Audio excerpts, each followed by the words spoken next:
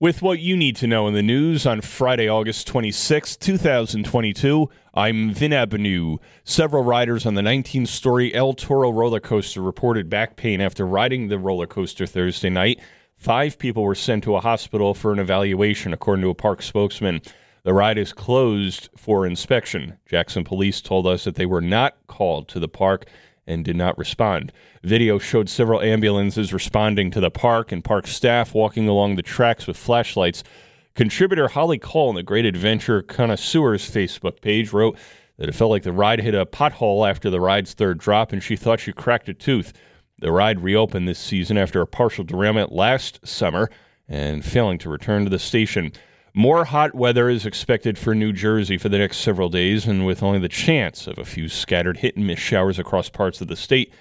As a result, state officials could soon be forced to declare a drought warning with mandatory water restrictions. The latest drought monitor report shows most parts of the Garden State are now facing moderate drought or abnormally dry conditions, and one section is classified as having severe drought. Jersey State climatologist Dave Robinson says we are now in somewhat of a precarious position. You don't like to see the pace at which our reservoirs are losing volume. Our river flow is very low. Our groundwater is low around the state. He adds the past 2 months have been among the hottest on record, which has made a bad situation even worse. I'm David Mathau. Burglars broke into a house on Palmetto Court in Homedale after throwing a rock through a window early Thursday, according to police.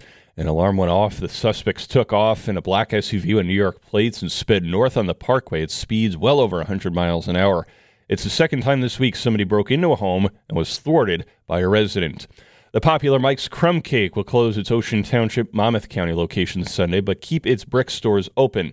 Quote, "It's truly amazing we were able to survive these past 2 years of adversity, which keeps getting worse each day," owner Mike Gingrich wrote on the company's Facebook page. He told the Asbury Park Press that increased cost got to be too much.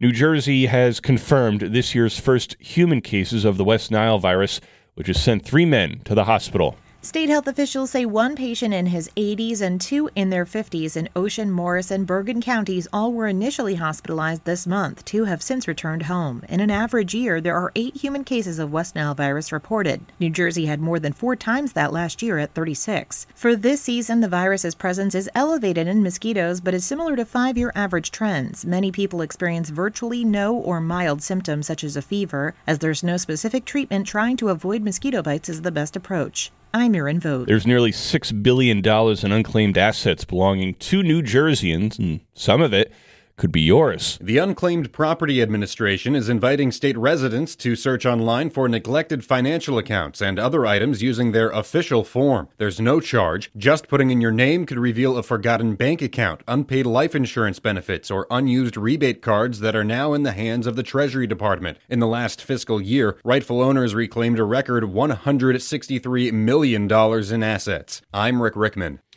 A parody of the NJEA's latest video about extremists produced by Assembly Republicans was removed from YouTube because the union objected to the content, according to Assembly Republican leader John DeMaio. He, quote, "The NJEA's action only drives home the Republicans' point that they will stop at nothing to censor differing opinions, whether it is parents at board meetings or political speech in a video," Assemblyman DeMaio said. Instead of being willing to have a conversation, he said they would rather completely shut down people who are concerned or disagree. This is why parents are so irate. The NJEA pushes out controversial policies and ideology on our children, and when there is pushback, they bring out the censorship police, close quote. Next week, courts in select New Jersey counties will start trying out a new way of weeding out potential jurors ahead of a case. Instead of a judge, the attorneys will ask questions to people in the jury pool. Alexandra Shalom with ACLU of New Jersey says potential jurors are more likely to give forthright answers to attorneys. Ultimately, we think this is the system that gives us the best chance at getting juries that are truly representative of the diversity of our state. Dominic Carmagnola, immediate past president of the New Jersey State Bar Association, says they're in favor of the pilot, but not every aspect of it. They're limiting it to criminal cases. Plus, attorneys who volunteer for the pilot will have fewer chances to scratch jurors compared to how things are run right now. The pilot program begins September 1st in Middlesex, Bergen, and Camden counties. I'm Dean Alfalamia. South Toms River Mayor Gregory Hanshey passed away on Sunday at the age of 66, the third New Jersey mayor to die in office during 2022. and she was elected mayor in 2019. Previously, he was a councilman from 2013 to 15 and from 17 to 19. A cause of death was not disclosed in his obituary.